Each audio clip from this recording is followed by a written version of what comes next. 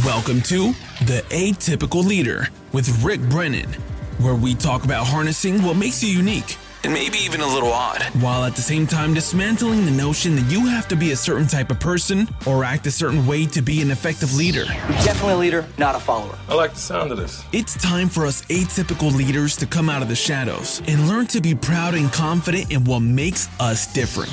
I'm proud of who I am. I'm proud of who I am. Atypical Leader starts now. Hey, Rick, how are you? I'm okay. You? Good. What's new? Nothing. You know, Okay. What do you trying to think we get should this talk- podcast thing going. What do you think we should talk about this week? Well, let's talk about what the hell does atypical mean? It means not typical. Not typical. No, I mean, that's a really, really simplified. So I agree. Yeah. That absolutely is what atypical means. But in my way, I'm looking at it around how the brain works. Right. Okay. Is that, people can have neurological kind of issues. Mm-hmm. You can have dyslexia, conditions like dyslexia or autism or ADHD or cognitive dysfunction, anxiety disorders, all kinds of stuff. Okay. And people get diagnosed for that. Going from there, if you were to take all these, kind of draw a circle on circle and see where they intersect, Right. I believe that atypicals reside in that middle zone where a lot of these neurological conditions, you have slices of them. Right. Some more, some less. But really the point I'm trying to make is the result of that different way your brain works often comes across as limitations. Often comes across as you're a little odd, you can't do these things, maybe you're not a good reader or something like that. Right. What happens as a result of not being able to do one thing, create skills coping with that become skills in themselves that I believe are more valuable than what the typical thinker would get, doing everything as according to plan, and everything's based on intelligence and Right. not so much on creativity and certainly not so much in breaking the rules and Right. doing what you need to be successful, unless Okay. you're a politician. Right. Oh, that goes without saying. Yeah. Did that make sense? Yeah, 100%. But what is this new word that's come out? Neurodiversity, which is a Neurodiversity. brand new word. I mean, don't listen. I probably it's been in the dictionary, although it sure isn't in spell check. Neurodiversity is a new movement, and it's best explained if I talk about diversity. So, as over the last number of decades, diversity has become a big thing in, say, the workplace. Right? Oh, okay, yeah. Which yeah, you want, people of different colors and races and languages and sexual orientations and all that sort of stuff. The new thinking is around neurodiversity, Okay. being that you're different because of the way your brain works. And to look at that as not a limitation, but sort of a deviation of the way the brain works, and that it's a positive, and that there's skills to become out of that. So that's how it fits into atypical then. Is that what you're saying? If you're atypical, you have these neurodiversities. Those slices of those slices different... them. Yes. But instead of how we've always looked at them as being a hindrance, now they're being looked at as a positive. Right, and that's real around the formal conditions. Right. What I'm saying is that I think this sliver of people, and I think Yeah. it's a huge slice of people that are like me who just have shit, Yeah. and we learn to get around it. That, we got to be more confident in what those skills really do for us. For me, I've had all these things, yet I've been very successful. Like my ability to work with people and to make a team productive is so much greater than those with the typical brain. And why do you think that? Because it's a life I've led. I've had to learn humility the hard way. I have lots of regrets that I've tried to change and do things the other way. I've had to think about it. I didn't have the skills to do things myself. I had to rely on other people. Mine wasn't a want to rely on other people. If I didn't use other people to get things done, I would get nothing done. Okay. Because I didn't have the capacity to do it myself. And I don't mean physical leader. I mean when it comes to different things, neurological things. Right. Right. Well, you've always said that you had trouble reading, writing. Yes. Arithmetic was really Yes, bad, really yeah. hard for you. Have All you of- ever been diagnosed at all? Yes, I have. Back in my, I think, 30s, I'm doing well in my career and, being successful. And yet, on some days, I can't spell the word that. Right. Or I can't do a calculation that I've done every day for 30 days. I mean, it's sometimes my brain just, and I can't figure it out. Then I can't read and I can't write and I'm just awful at this. So anyways, I went and got tested. Okay. I had children. We were having children and I wanted to know. And it came back that I had 17% normal capacity when it came to cognitive function. Wow. That's low. It's super low. And that's all the stuff around spelling and reading and putting syllables together and, that sort of stuff. I'm 17%, like awful. Now, that was it wasn't bad. Then there were some signs of dyslexia and stuff like that. Now, it was on my own nickel, so I wasn't spending big dollars to get all the full ramp of, I just wanted to know. And it certainly did help me to figure out the way my brain worked. Did anything good come out of it? Like, did it show you that you had any positive qualities? Oh, yes. Actually, it came back for comprehension. So understanding the issue that what I just would test all those words would tell you that I get 17% was 97%. I don't understand how that could happen. Well, me too. I mean, that's pretty amazing that you can't read, that you can't put this shit together, and yet somehow you can pick out of the air. So Did they do a special study on you? No. Oh. Well, nothing scientific. People have wondered a lot about me though over the years, I must say. Yeah, okay. Yeah. No, it's crazy, isn't it? It just shows you, but one thing it did for me, it just made me, and it was, I guess, a lot the way the psychology explained it to you. Your brain just works differently.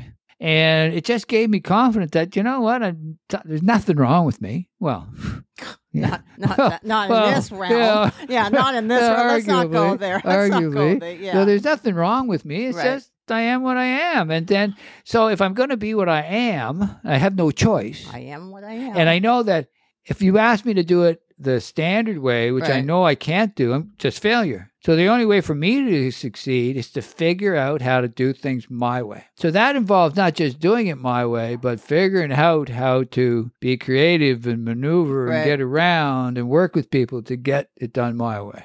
Not to say you sound like a song, but doing it your way. My way. Your way. Your way, yes, okay. Well, no, the song is my way. The song is my way, yes, you're right.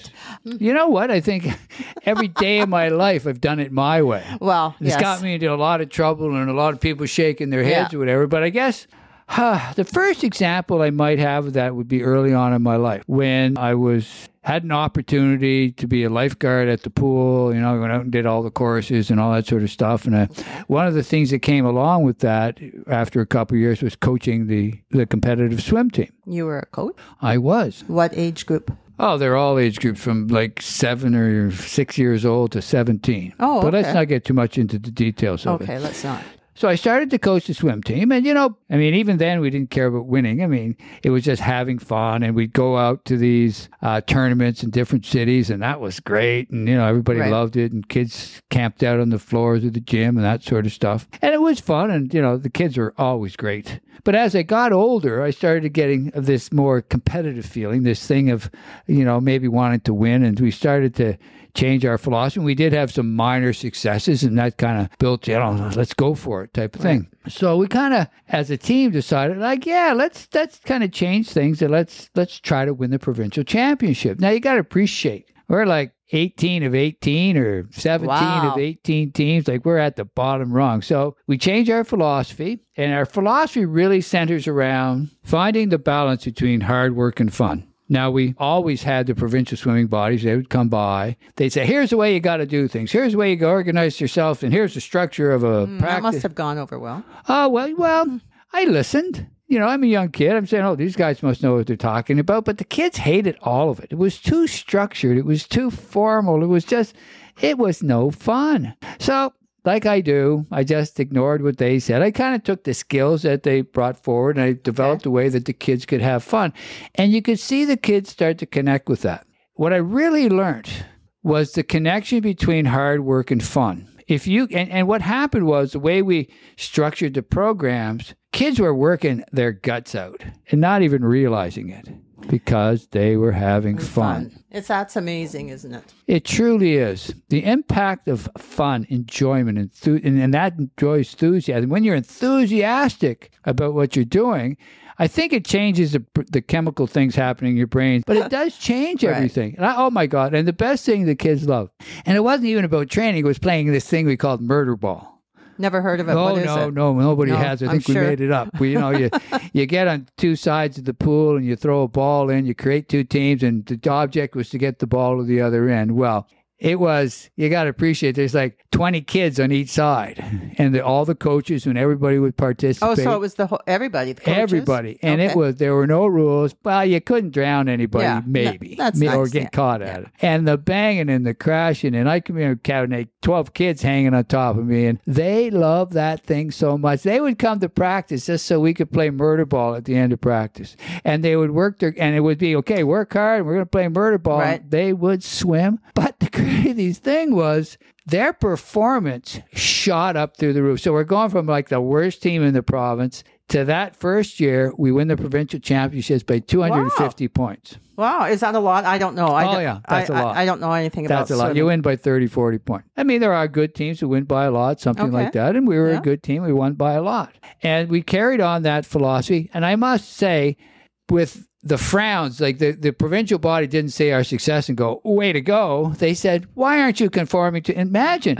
So they ignore the success and only focus on, you didn't follow it our way. Yeah, you didn't do the rules. And of course, okay, like I care what you think. Yeah. So of course, I carried on doing it, and guess what happened the following year? I have no idea. We won the provincial championships by 500 points. Now, wow. Okay. I'm going to be excited even though I don't know what that means. No, but it's incredible. But that was about doing it my way. It was connecting fun, driving enthusiasm, ensuring there was connection. And because we had that connection and enthusiasm, work and fun became the same thing. Okay. And I would carry that philosophy on right through my career. I mean, I like to have fun. Yes, you do. It made I've total noticed sense that about to me. you. Yeah, no, so I've it made total sense to me. Why wouldn't you? Sometimes you get stuck in this, I don't like work and I don't like this. And well, stop doing it that way. Change it. Right. So another example might be when I was working for Shoppers Drug Mart, and I'd been there a few years, and Walmart was coming to Canada. Wow. Yeah, it was big That was a long time ago. It's a long time ago. How old are you? Oh, I'm 39. Okay. Thanks for asking. Okay. So Walmart's coming to Canada. Shoppers Drug Mart is scared shitless. What are they going to do to us?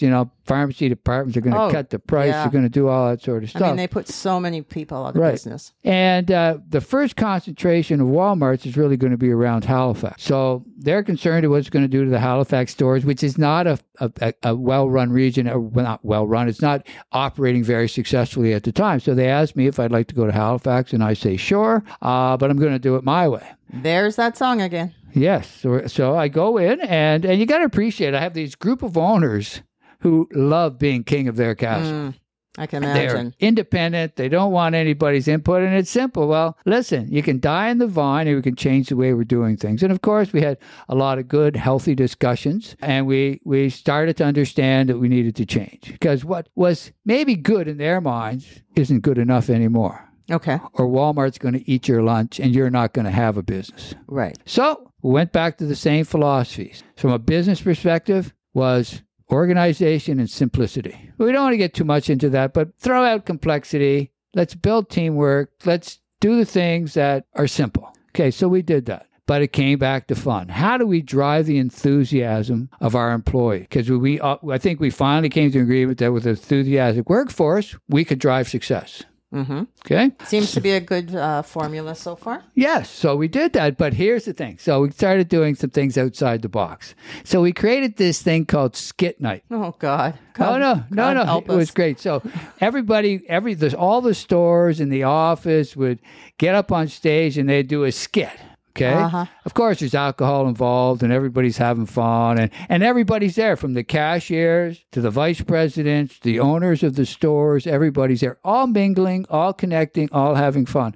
I mean, I've done Beat It, Michael Jackson's Beat It. I've done the moonwalk across the stage. Oh, I'd like to have seen that one. Well, I tell you, I could never do it. I practiced and practiced. I could never do it. To that night, I had a few rum in me, and I'd tell you, I slid across that floor.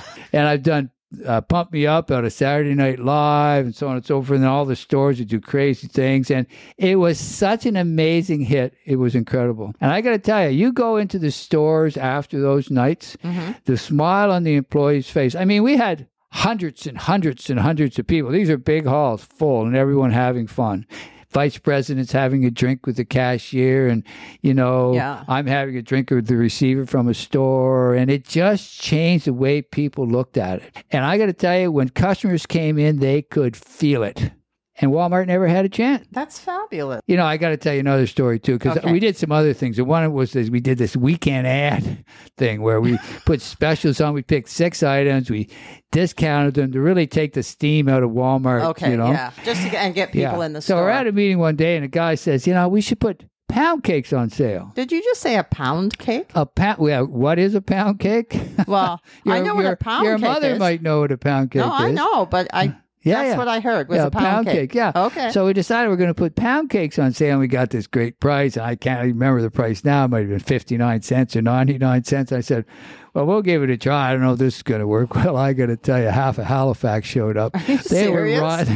They were lined up around the block. For a pound cake? For a pound cake. It was crazy. We sold thousands and thousands of pound cakes. Oh, my God. It was an incredible success. But it shows you, again, that getting out of the box, right, being creative, focusing on teamwork, fun, excitement, enthusiasm, which aren't really aren't an operations manual. So it's about policies and structure and those type of things. And they're important too, but they have to lie on the foundation of fun and excitement. How do you take those 2 stories and relate them back to what we were talking about earlier, which of course is the atypical brain and neurodiversity? Yeah, it's interesting in those 2 stories. We talk about it doing my way, and both of them, certainly there were pieces of how I got the team organized, both to the swim team and Halifax and all that. But when it comes to the atypical brain and neurodiversity, to be honest, on neurodiversity, a year ago I didn't know what that meant. But you were writing a book. I know. I've been writing a book for 5 years on the subject,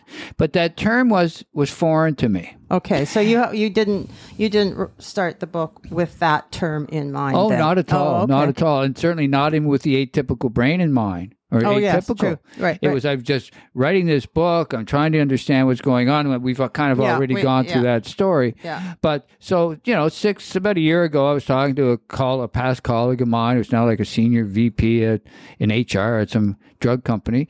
And she was saying, neurodiversity, Rick, is going to be big. And this is what this book is about. Oh. So you better make sure it's labeled right so you can get at your right audience. Okay. Interesting. Yeah, for sure. And atypical is just, we've talked about that too. It's a sliver of all that. But I'm asking how they relate back to those stories. As I went through life, I learned. And I learned that what worked for me was different than what worked for other people. And in living my own life and really worrying about me, I thought that was particular to me. Right. And as life would go on, I would very much discover that there's a lot of people like me. Different, but the same. Right. Okay? Yeah. So anyways, I'm going through life, I'm dealing with all this stuff, and I start to build what we could call coping strategies. I can't do this, so I figure out how to do it another way. I can't do that, so I figure out how to do it another way. And all of a sudden, I start to develop skills that are not typical to everybody else, very particular to me, but that work for me, okay? And that was very important. So I could get confused easily. Because, my cognitive processing, I didn't understand this, didn't understand that. So I found that getting organized really helped me understand what was going on.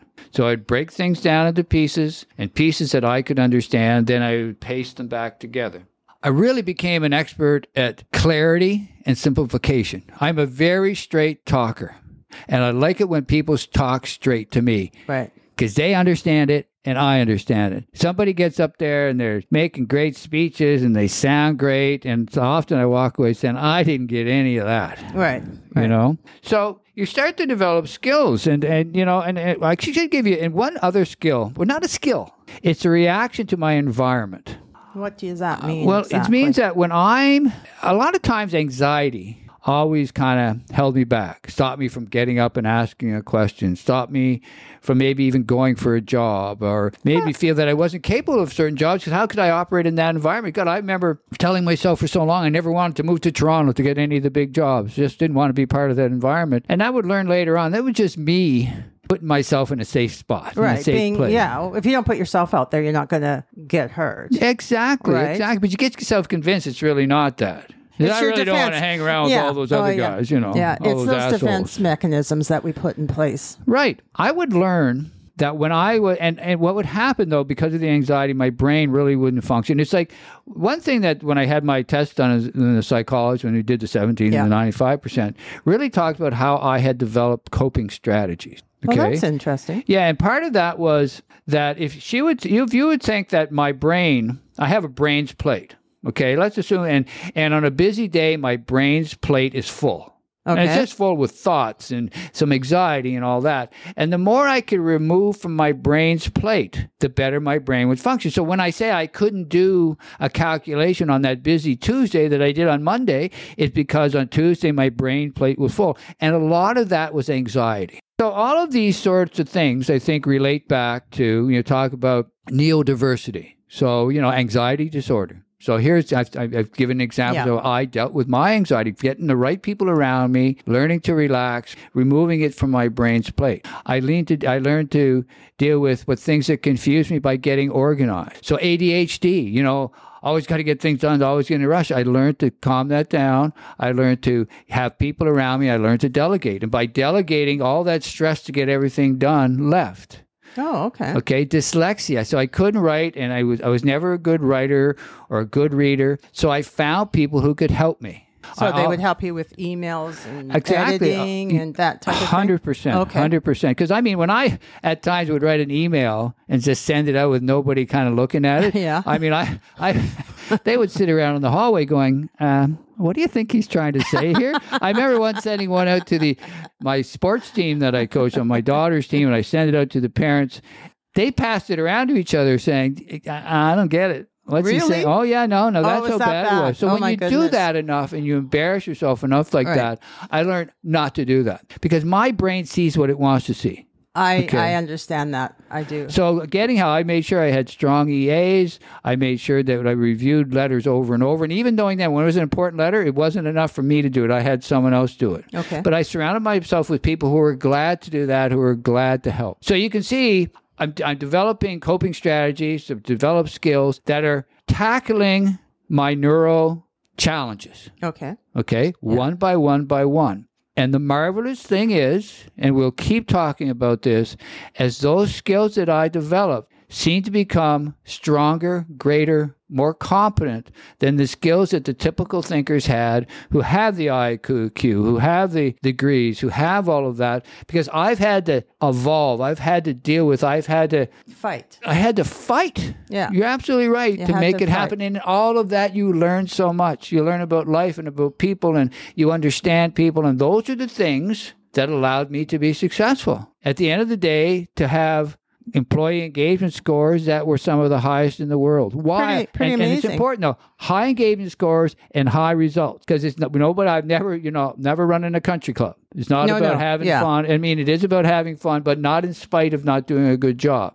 Right. So when you bring up the engagement, as you say, you also bring up the profitability or the sales, whatever you're doing. Yeah, make no mistake. That's the whole point. Yeah. It's like the swim team. We worked hard, we had fun, we got great results. Right. Halifax. And I think we might have even, do we mention it? But yeah, the results, we did 65% of the profitability for Atlantic Canada. No, you didn't say that. Yeah, when later in my career, when I was a senior VP running the retail banner group, we went from 1,200 stores to 2,500 stores. We increased our profits just significantly. We created a shared service organization. We really changed the way that many pharmacies operated. It was all based on success, and that's what it's about. It's not just have fun for the sake of having fun. No. It's for people to feel good about what they do and be enthusiastic with and be proud of the results that they get. And let me leave you with 3 takeaways. 1, figure out what you're good at and maximize those skills. 2, find or create an environment where you can shine. And 3, try to make hard work and fun feel like the same thing. And if you can do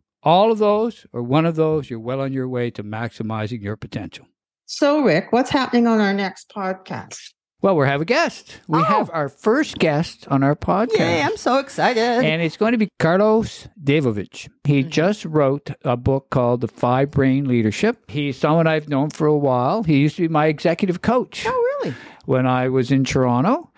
He is a neurodiversity expert, a very smart guy, but very down to earth, and he'll present things in a very practical way. I think his perspective will be very interesting, actually. Well, I can't wait. But before we sign off, well, to my surprise, there's actually no disclaimers this week. Rick, you actually cleaned up your language. I'm so shocked and so proud of you.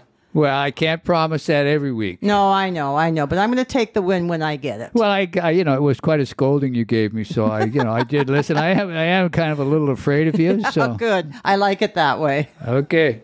So until next time, remember, own who you are. For more information on the Atypical Leader, please go to our website, atypicalleader.com.